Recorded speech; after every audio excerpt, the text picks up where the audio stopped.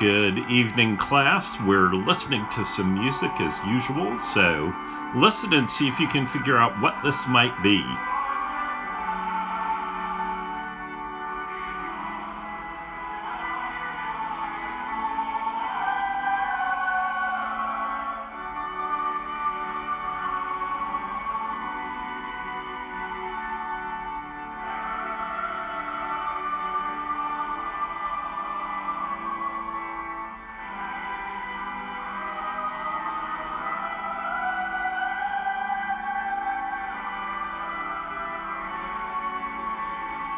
Any guesses?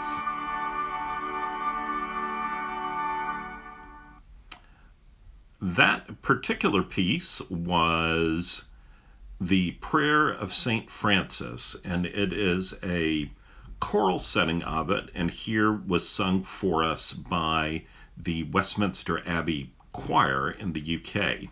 And of course, it is a great accompaniment for this 24th letter in Screwtape, which if you've had the opportunity to engage, you will know that it is talking about the idea of spiritual pride. And so, of course, we'll be talking about some of the antidotes for that as we look at Screwtape for this week. So I would encourage you to have your book ready, have a highlighter ready, and we are going to jump into some of the beauties and wisdom of this letter.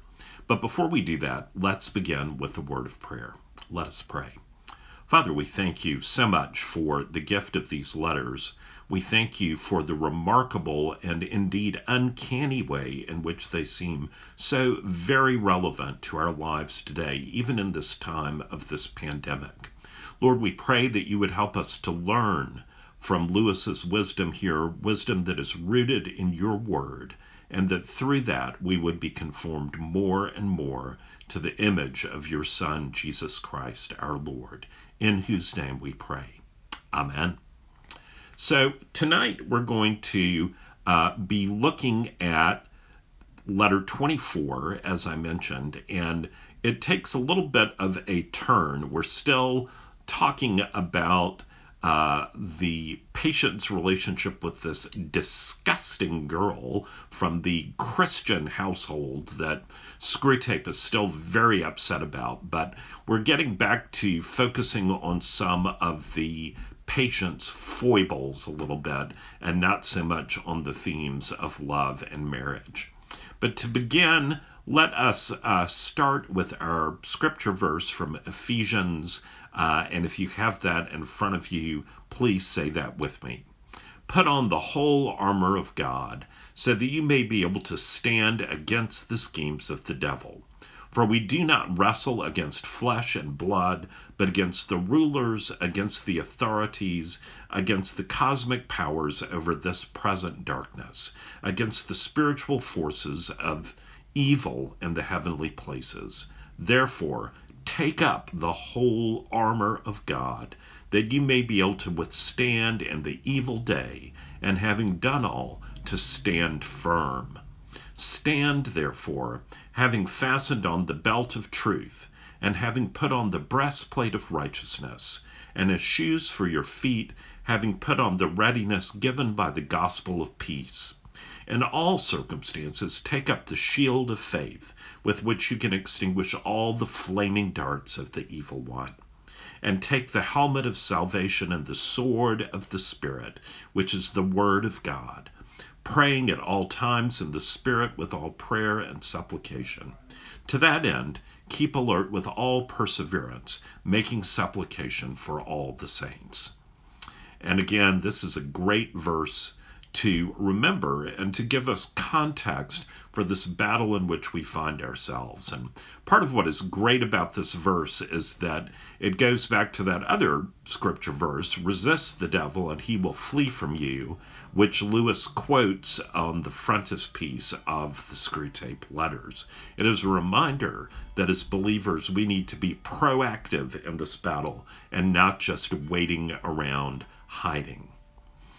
So Again, why are we studying these letters today? Why are they so relevant for us? And of course, the first reason is to remind us that we are indeed in a spiritual battle.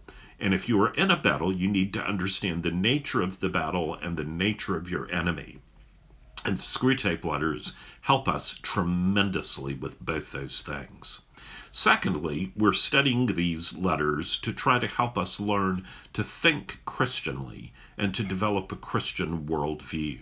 And we'll be talking some this evening about some particular ways of thinking that are very important. Thirdly, to get lessons on the psychology of temptation, to look at where Satan is trying to get at us. And we'll see again in this letter tonight that Satan has been studying the situation, studying the patient, studying the girl and her family, and looking for a chink in the armor as a way in. That is a good reminder to us that part of the nature of temptation is that Satan looks for chinks in our armor to exploit. Fourthly, lessons on habits to cultivate to deepen our faith in Christ. And fifthly, lessons on living a boldly Christian life. A life where Christianity is not just a side dish on the banquet of our life, but instead is the marinade that touches every aspect of who we are and transforms us into someone that the devil is not happy to see. So, we've talked again and again and again about the importance of habits, and just a reminder that those things that we hold in our heads but don't ever allow to form into habits don't really get us anywhere. They leave us in that state that Screwtape loves of having good intentions. And it's no accident that that old proverb says the road to hell is paved with those same good intentions. So we don't want to just have feelings. We want feelings that issue into actions and actions that issue into habits. So, to review from some of the previous letters that we've been talking about recently, we're going to look at those habits and see how tonight's letter helps to build upon those.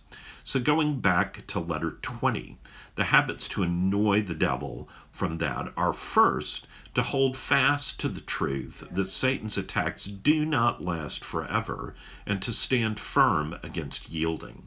You'll remember in that letter that Screwtape berates Wormwood for having attacked and attacked and attacked for so long with his temptation on the patient's chastity that finally the enemy, God, had to intervene. And the disaster of that is not only the intervention, but exposing the lie that Satan's attacks are irresistible and that the only way to end them is to give in. The second habit, cultivate an identity that is grounded, rooted in your being made in the image of God, and resist cultural pressure to define yourself simply in terms of your sexual desires. Up until a few generations, or really even one generation ago, the idea that most people would be defining themselves according to what their sexual preferences and desires are would have been laughable. People thought it was inappropriate to talk about those things. And yet now, particularly if you were on a college campus, one of the first things that you have to do is to choose pronouns by which you would like to be identified, pronouns that are all based in your sexual preferences. Now, of course, our sexuality is part of who God created us to be. It's not something that is chosen according to Christian theology. And this whole idea that that is the only way to define ourselves is something that finds no support whatever in the scriptures. Thirdly, understand that physical beauty is fleeting, and resist focusing on outward appearances and being seduced by societal notions of what constitutes beauty. We live in a culture that is obsessed with outward appearances. There are a lot of jokes during this pandemic about people whose natural hair color, shall we say, is beginning to be exposed by this pandemic. And some people are really, really upset about that. And part of the reason for that is that there's such an emphasis on outward appearance and the idea that if we're not looking young and beautiful, that somehow we are less worthy. There also is the whole idea that we need to uh, follow whatever the culture says is beautiful in the moment. And those of us who have achieved a certain age are well aware of the vagaries of fashion and what's considered beautiful and how it changes based on what the media are feeding us. As Christians, we are called to resist all this, to cultivate beauty of the heart, to cultivate inward beauty and love, and to not base our identity in the things that the world considers to be pretty or fashionable. The next habit is to cultivate a scriptural perspective on the opposite sex and be wary of the objectification of men and women. There's so much in our culture right now that says it's all about how we look and it's all about our bodies. And certainly being healthy is a good thing. Scripture tells us our bodies are temples of the Holy Spirit, that they're given us by God. But the obsession that pervades our culture about looking good and the idea of having a body that is desirable for others is not rooted in Scripture at all. And the media plays on these wrong ideas and objectifies the bodies of men and women in a way that is demeaning and treats them simply as animals to be desired and consumed for our own pleasure. And then fifthly, hold fast to a Christian view of marriage that's based on scriptural standards and not on this idea of feelings of being in love. Now, as I've said each week as we've talked about this, feelings of being in love are great. But the problem is that they're not sustainable. They do not last forever. As Lewis says elsewhere, our feelings about things, not just about being in love, but about everything, really are mostly a product of how much sleep we've had, what we've had to eat, what sorts of crises we may have dealt with during the day. They are not the result of profound attitudes and scripture that is rooted in our heart. Scripture tells us that a Christian view of marriage is based on mutual faith that are shared by the partners in the marriage and an attitude of servanthood toward one another that is rooted in their reverence and submission to Jesus Christ. Then from letter 21, habits to annoy the devil some more. This was that great letter about peevishness, a particularly apt word for those of us who are feeling a little bit of cabin fever, feeling a little cooped up, feeling a little sorry for ourselves during this time. And so Satan, through his agent Wormwood, says peevishness is to be greatly encouraged because it's something the enemy loves and that he particularly enjoys exploiting. And therefore, to annoy the devil, we should refuse to embrace peevishness.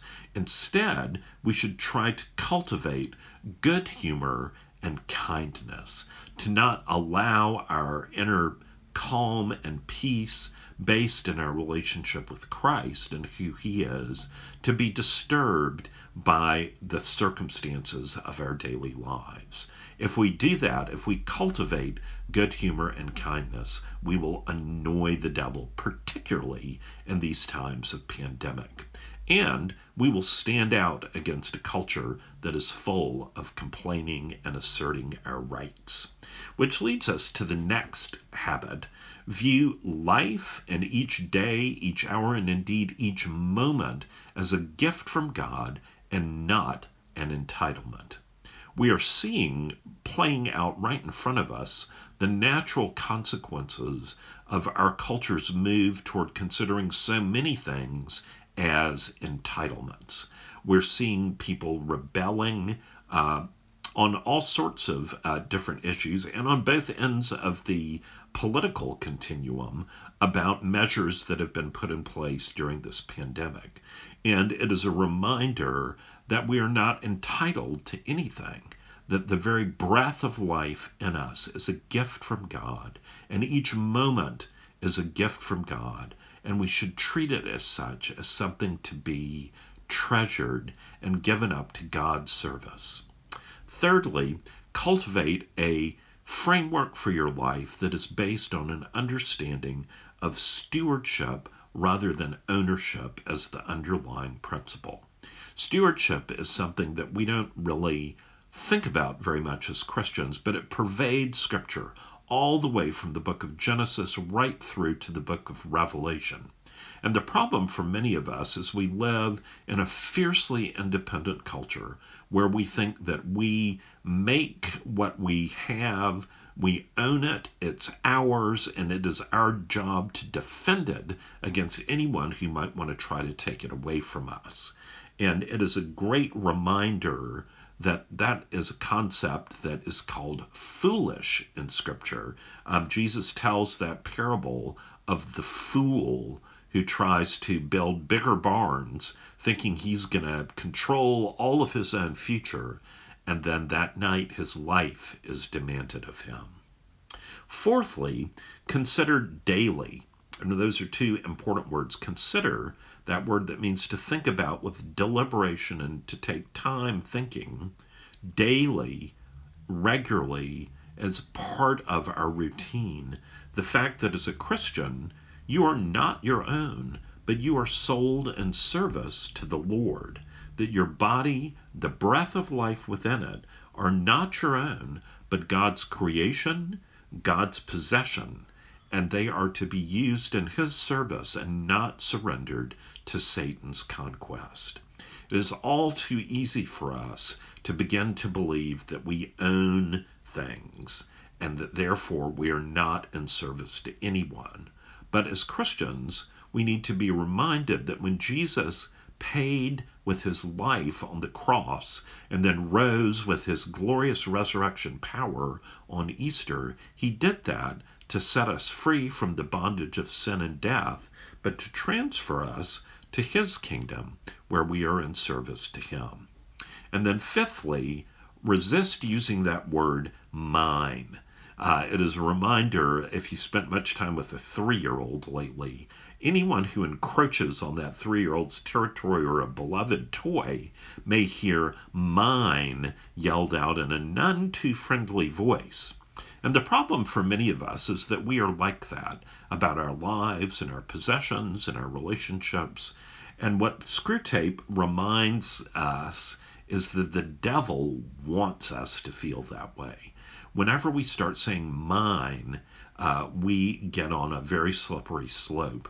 And there's a beautiful section that I commend to your rereading at the end of letter 21 about how saying something like my boots is easily transferred to my dog, then to my wife and my children, and then to my God. And we begin to feel that we own those things and those people in the same way that we own boots, and therefore can treat them in the same way. And that brings us to that marvelous letter 22, the hilarious one about the patient falling in love and how it sends Screwtape really over the edge and around the bend with disgust. So the first habit there is to seek deep Christian commitment as the most important quality in dating relationships. We've seen that this annoys the devil more than anything in the whole book, except when the patient becomes a Christian.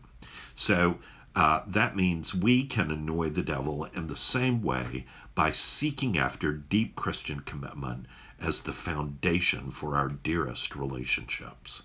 And then secondly, live joyfully into the bounty of pleasures that God has created. We are reminded by Screwtape that Satan has never been able to invent even one pleasure, and he talks with great disgust about how God is a hedonist at heart, and at his right hand are pleasures forevermore. So therefore, the necessary concomitant of that is that as Christians, one way we can annoy the devil is to enjoy those pleasures God has given us, to appreciate them, to look back along the great sunlight and sunbeam of that pleasure, back to the source, to God, and to give him thanks for those simple pleasures. The third habit, cultivate a family and home deeply infused with the love of Jesus Christ, filled with beauty and agape love for others.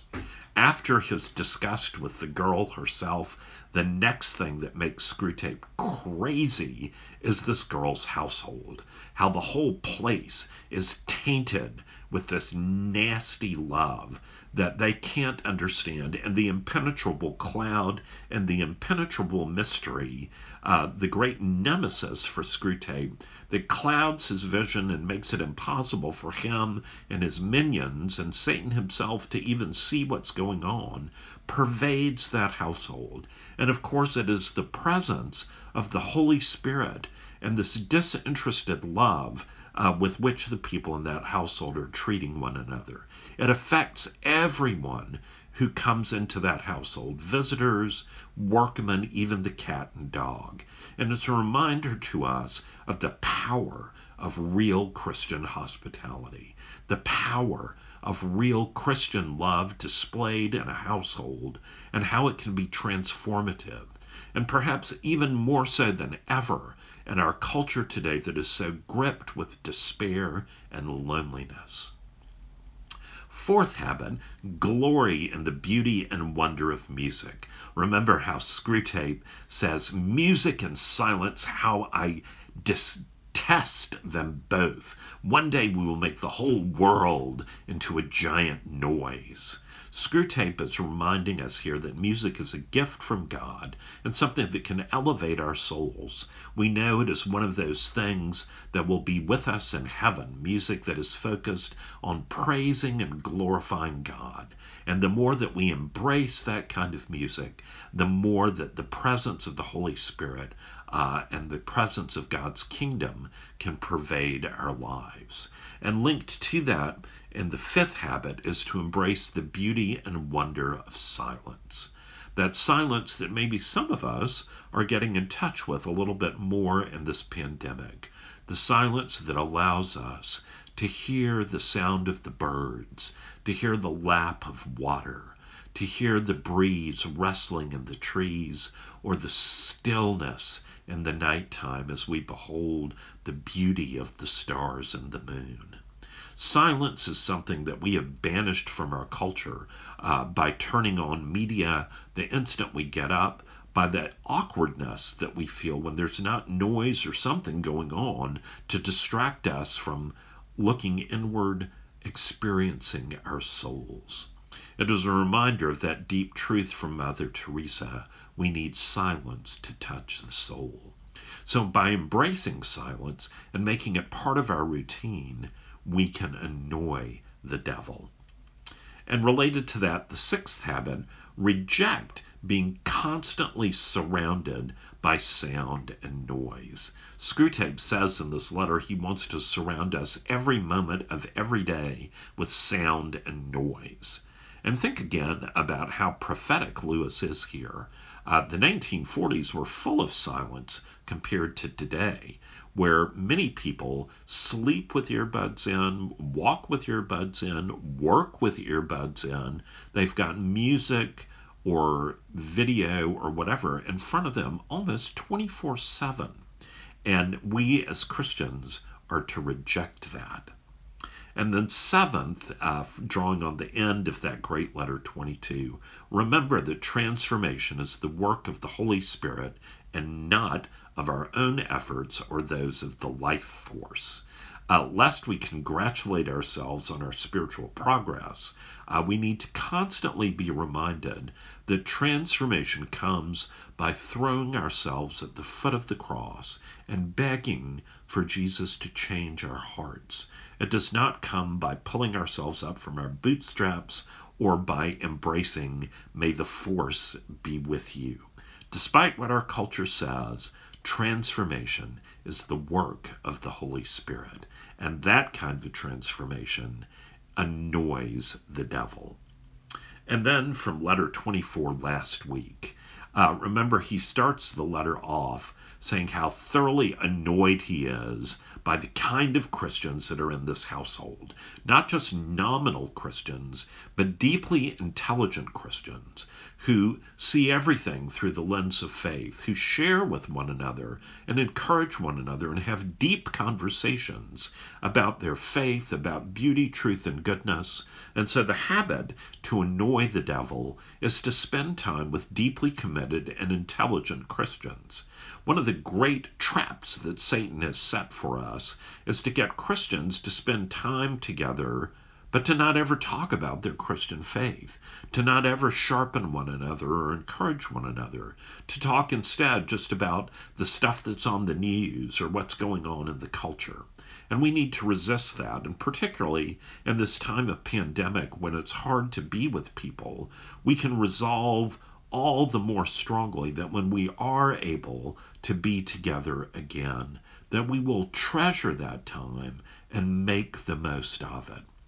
The second habit is to be watchful about mixing theology and politics. Screwtape says that the gospel's emphasis on social justice is easy to twist and to get Christians to buy into the idea that their politics are more important than their relationship with God, or even worse, that they're the same thing. And that when that happens, Christians, instead of being identified with Jesus, are identified with a political position and are therefore marginalized and lose that characteristic that Jesus says is supposed to define us, love for others. Thirdly, beware of new constructions of the historical Jesus.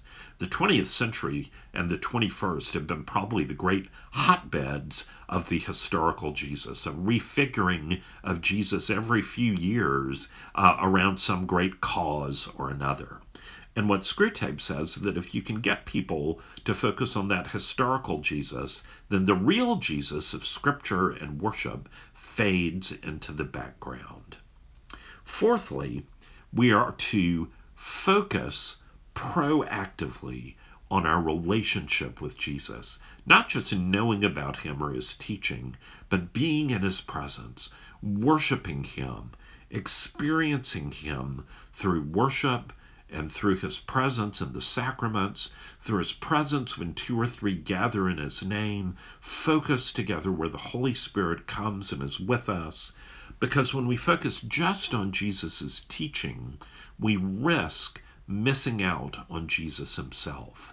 It's just like that old analogy of there's a big difference about knowing about the Queen of England and actually being her friend.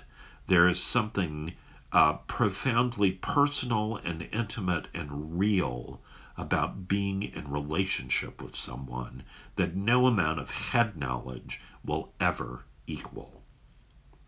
Fifthly, hold fast to the centrality of Jesus' resurrection and God's plan of redemption as the core of our faith.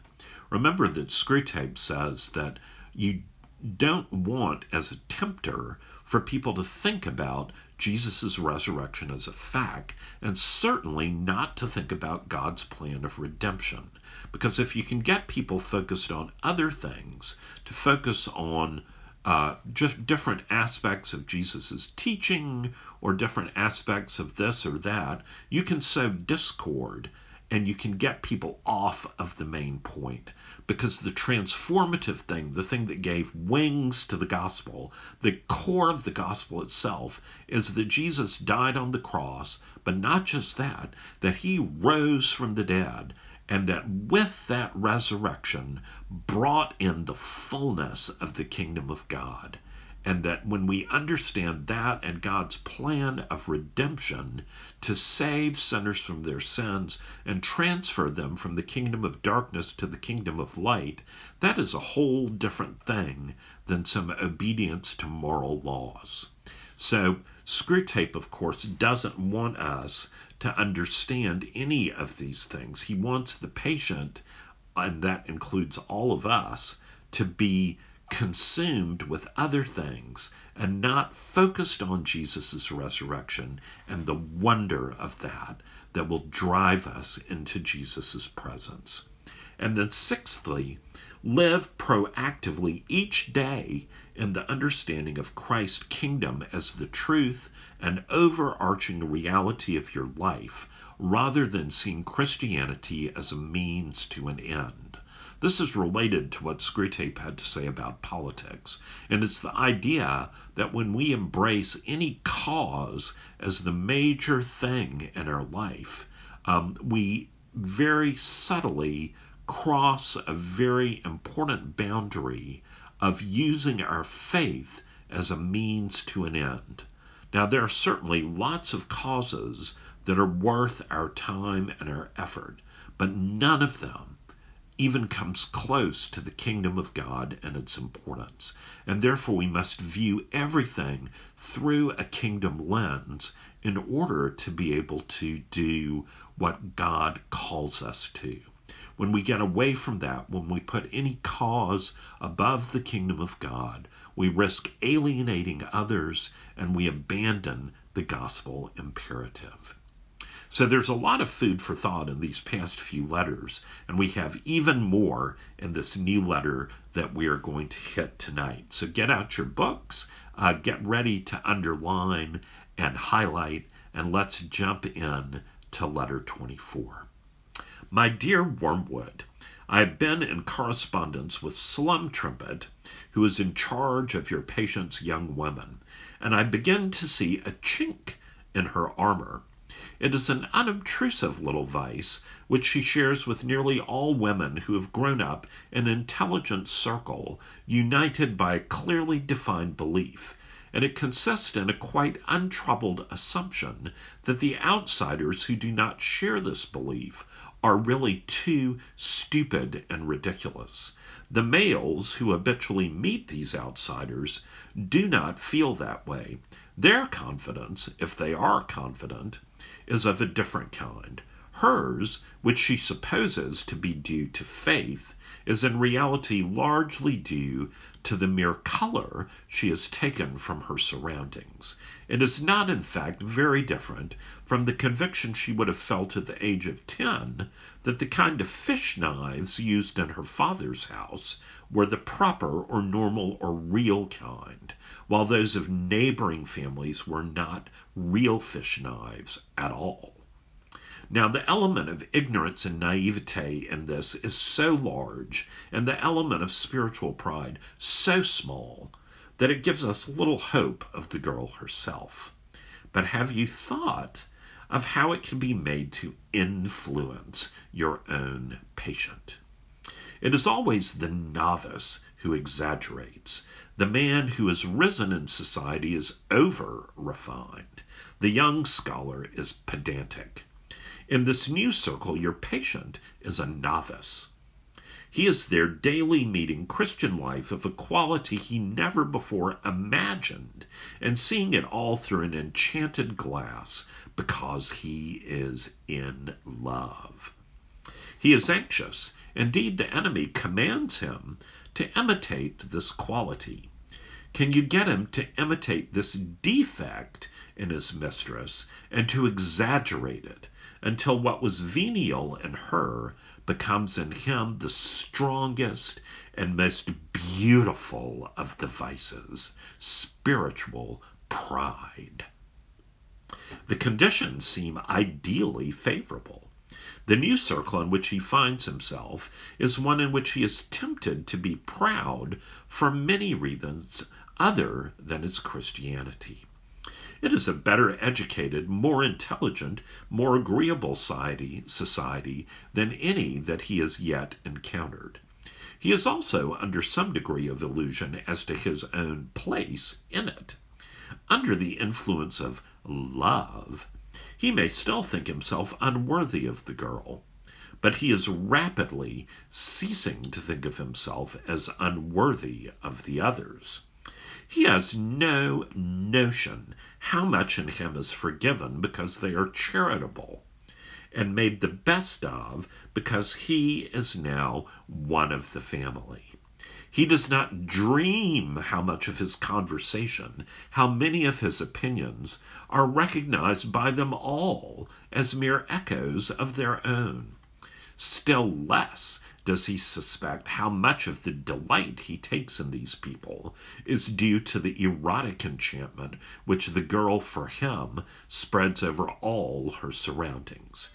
He thinks that he likes their talk and way of life because of some congruity between their spiritual state and his own, when in fact they are so far beyond him that if he were not in love, he would merely be puzzled and repelled by much that he now accepts.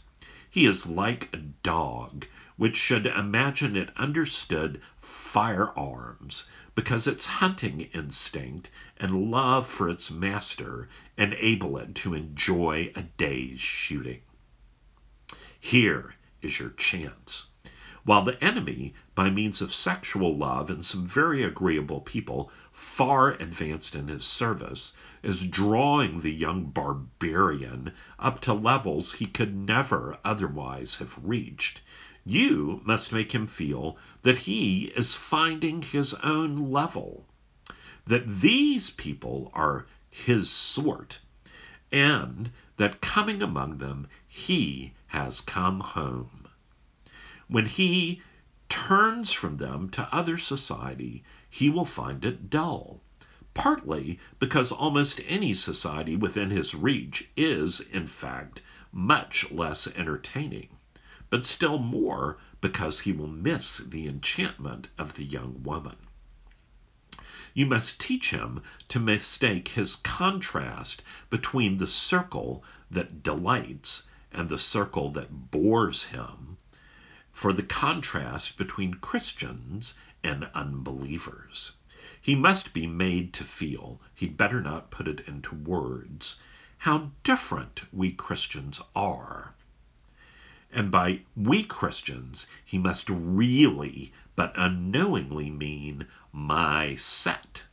And by my set, he must mean not the people who in their charity and humility have accepted me, but the people with whom I associate by right.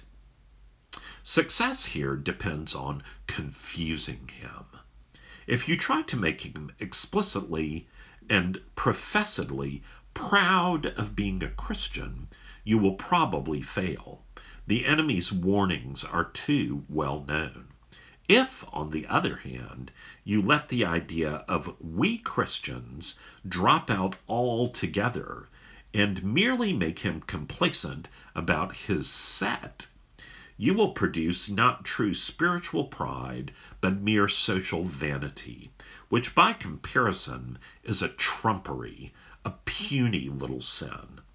What you want is to keep a sly self-congratulation mixing with all his thoughts, and never allow him to raise the question, what precisely am I congratulating myself about?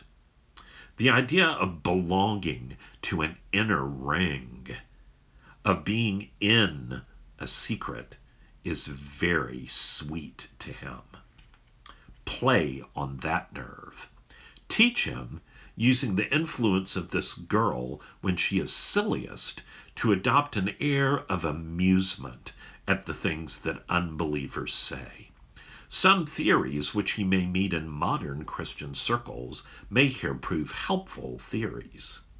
I mean that place the hope of society in some inner ring of clerks, some trained minority of theocrats. It is no affair of yours whether those theories are true or false. The great thing is to make Christianity a mystery religion, in which he feels himself one of the initiates. Pray do not fill your letters with rubbish about this European war. Its final issue is no doubt important, but that is a matter for the High Command. I am not in the least interested in knowing how many people in England have been killed by bombs. In what state of mind they died, I can learn from the office in this end. That they were going to die sometime, I knew already. Please keep your mind on your work. your affectionate uncle, Screwtape.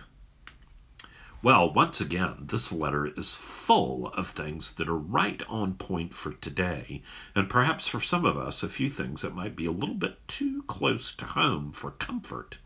So let's look at the habits from this week's letter.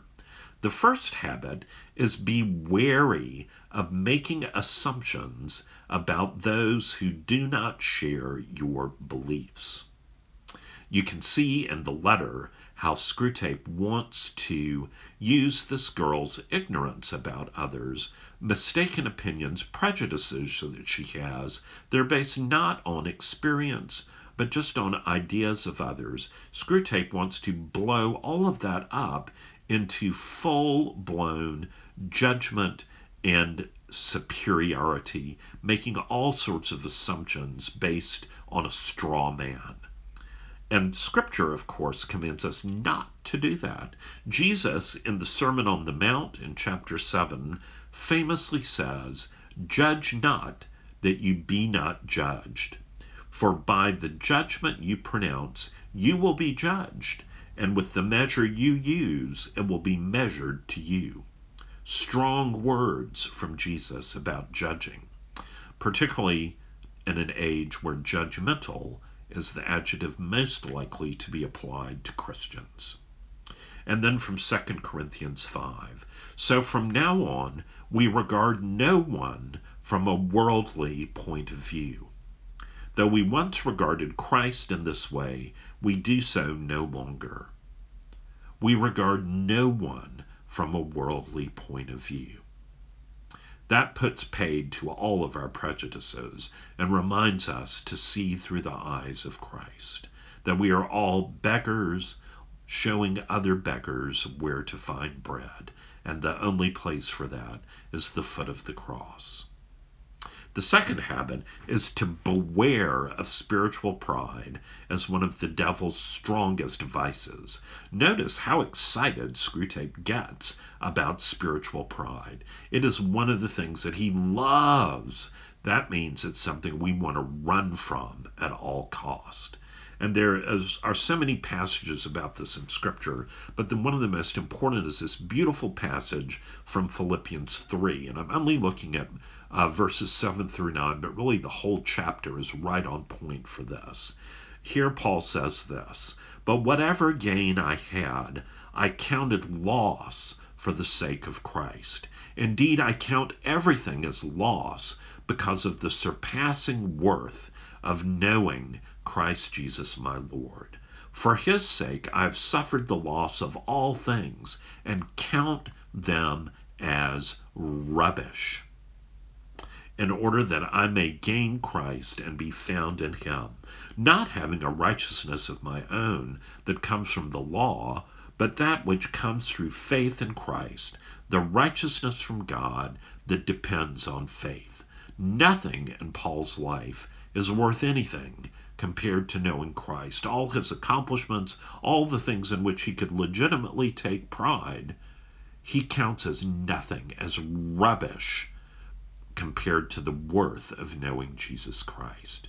And then Jesus himself tells a great parable to the Pharisees, who are our greatest exemplars of the dangers of spiritual pride. Listen to what Jesus says in Luke 18. "Jesus also told this parable to some who trusted in themselves that they were righteous and treated others with contempt." Ouch. "Two men went up into the temple to pray, one a Pharisee and the other a tax collector. The Pharisee, standing by himself, prayed thus, 'God, I thank you that I am not like other men, extortioners, unjust, adulterers, or even like this tax collector. I fast twice a week. I give tithes of all that I get.' But the tax collector, standing far off, would not even lift up his eyes to heaven, but beat his breast, saying, 'God, be merciful to me, a sinner.' I tell you, this man went down to his house justified rather than the other. For everyone who exalts himself will be humbled, but he who humbles himself will be exalted. This is a familiar passage, but I think it is one that we do well to slow down and contemplate, to think about what it means that the Pharisee stood up and is praying, telling God about how great he is, while all the while looking down on this tax collector. The tax collector, who would have been totally rejected by society as unworthy, is the one that Jesus says goes home justified, not because of his good works, but because of his attitude of praying to God for mercy. More on that in a minute. The third habit, cultivate humility and an awareness of your own unworthiness, but for Christ. If you are like me, you are all too good at thinking of reasons why you are so great. It is part of being human. But part of being a Christian means to cultivate humility and an awareness of our own unworthiness, not to despair, but to rejoice in Christ's worthiness, which is rooted in us. And this is another great passage from 1 Corinthians. Paul says here in 1 Corinthians 1, brothers and sisters, think of what you were before you were called. Not many of you were wise by human standards. Not many were influential. Not many were of noble birth. But God chose the foolish things of the world to shame the wise. God chose the weak things of the world to shame the strong. God chose us not because we were strong or brilliant or anything like that, but because we were weak and pitiful, and through our weakness, his strength can be shown. And then, of course, in Romans, Paul in Romans 12, for by the grace given to me, I say to everyone among you to not think more highly of himself than he ought to think, but to think with sober judgment, each according to the measure of faith that God has assigned.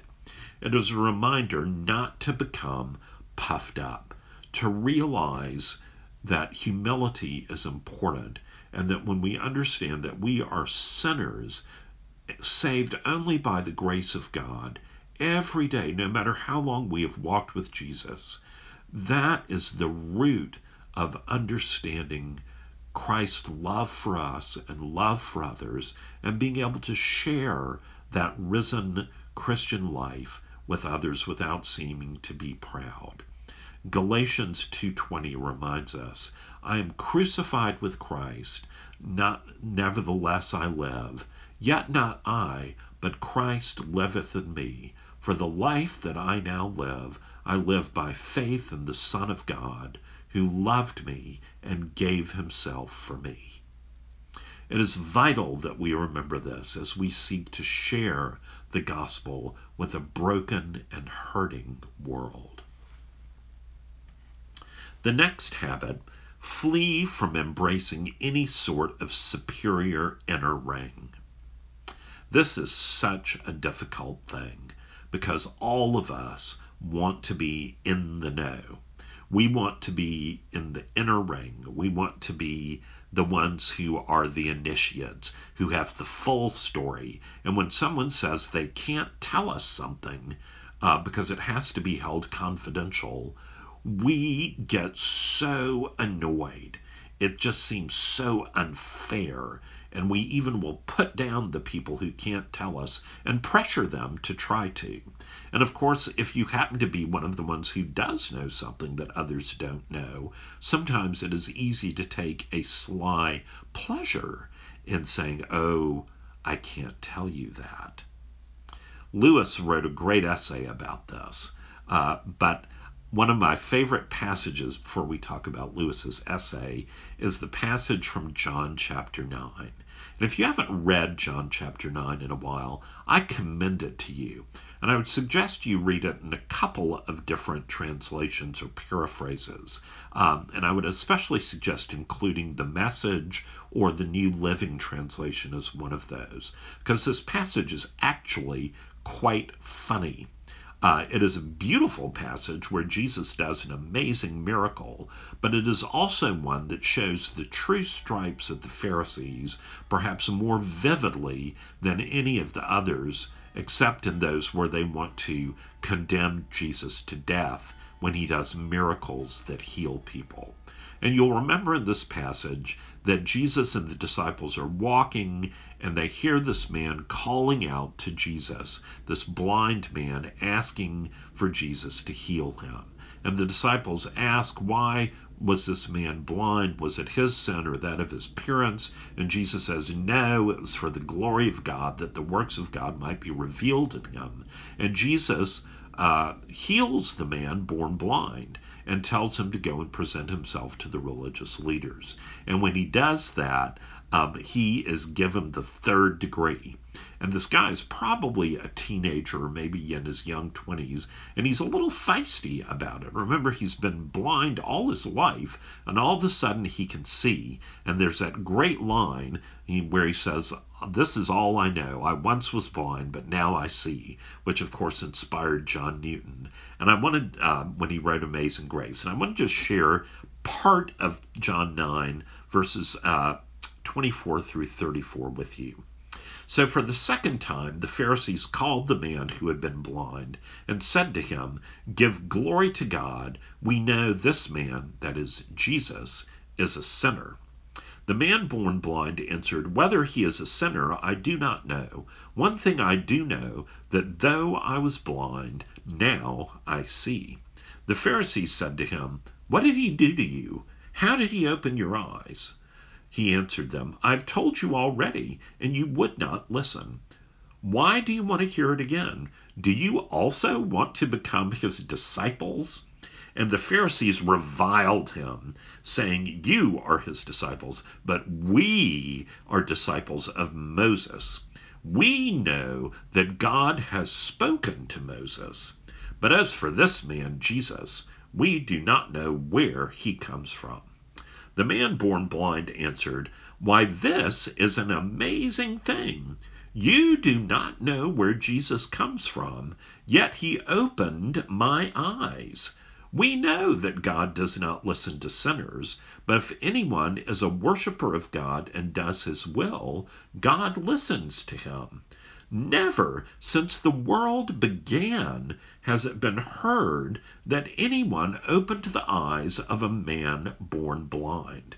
If this man were not from God, he could do nothing. The Pharisees answered him, you were born in utter sin, and would you teach us? And they cast him out. It is a great passage of showing spiritual pride and the inner ring at work. The Pharisees cannot admit that anyone could possibly be doing the work of God if he's not one of them.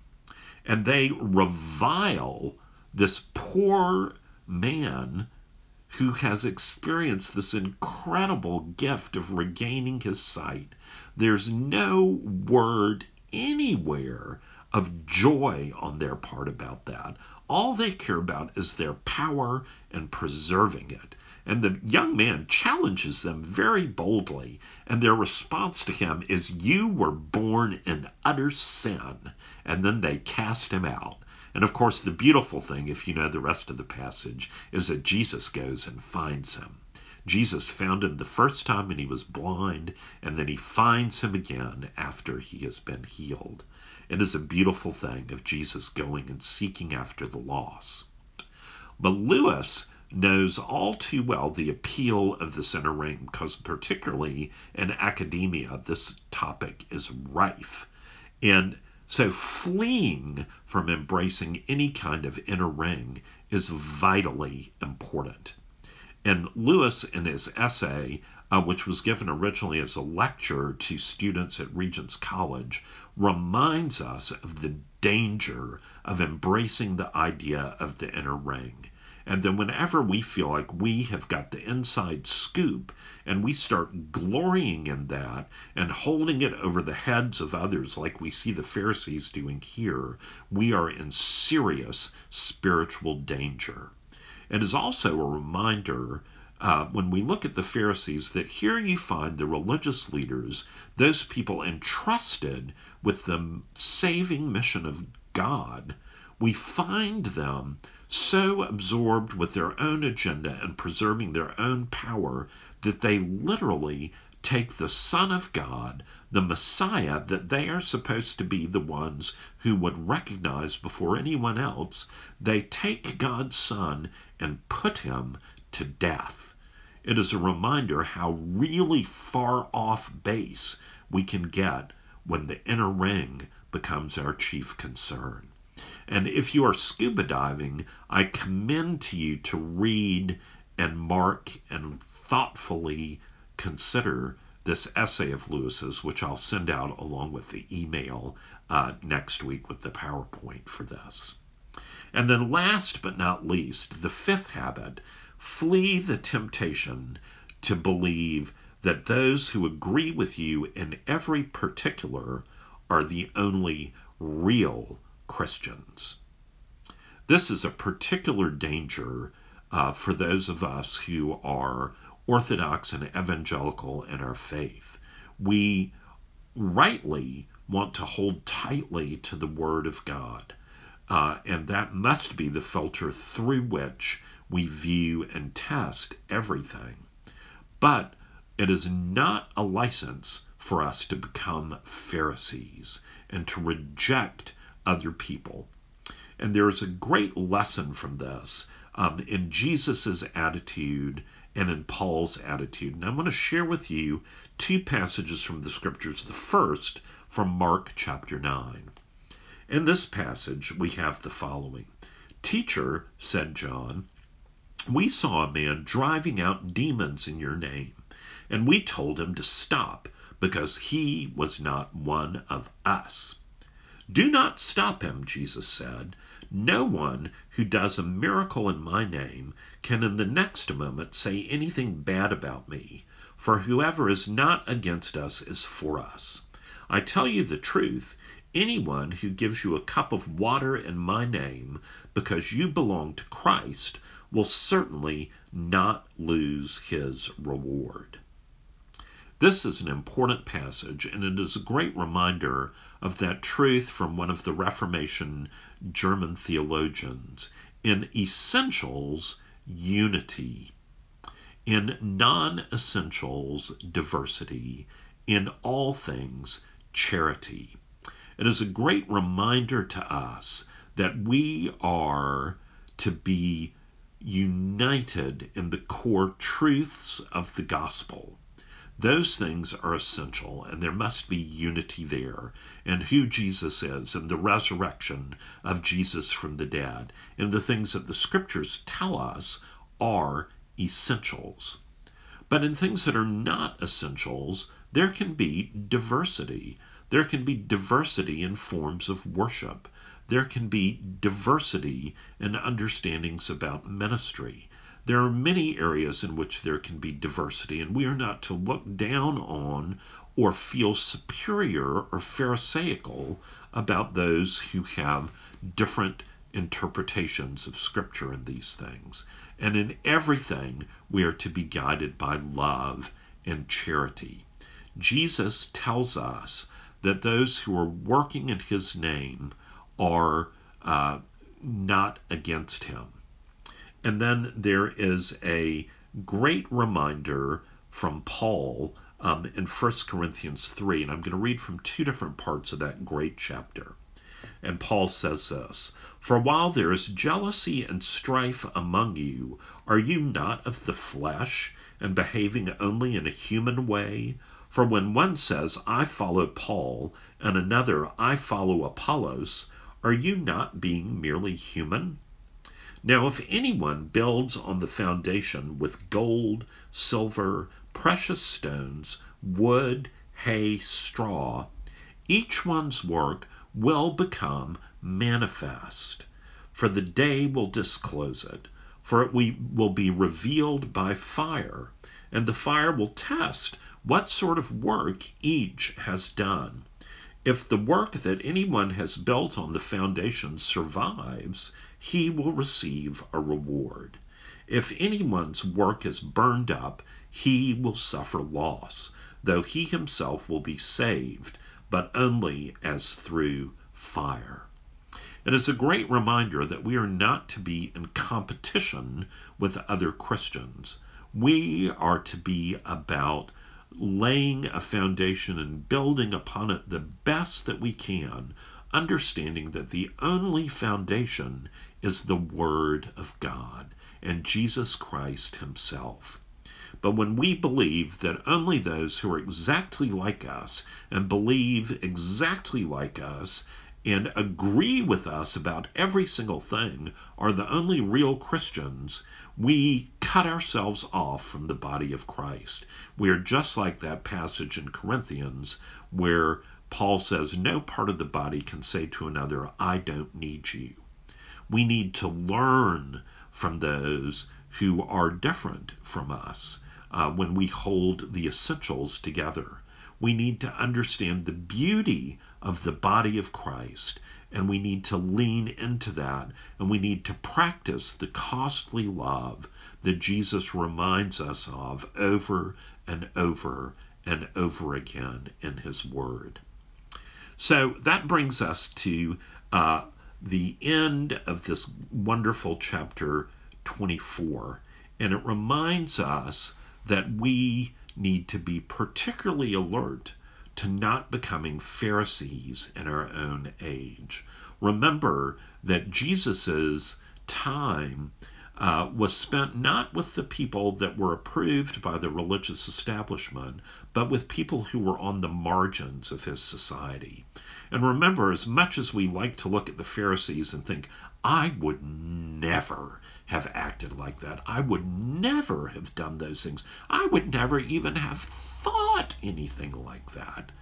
Remember that most of the Pharisees probably had pretty good intentions and thought they were doing the right thing, which is a reminder to all of us about why these attacks that Satan wants to do in this particular area can be so very damaging to the Christian faith. So we need to be on our guard, and we need to remember the truth of that quotation from letter 8 with which we end each time. So let's use that quotation again. Our cause is never more in danger, that is the cause of Satan.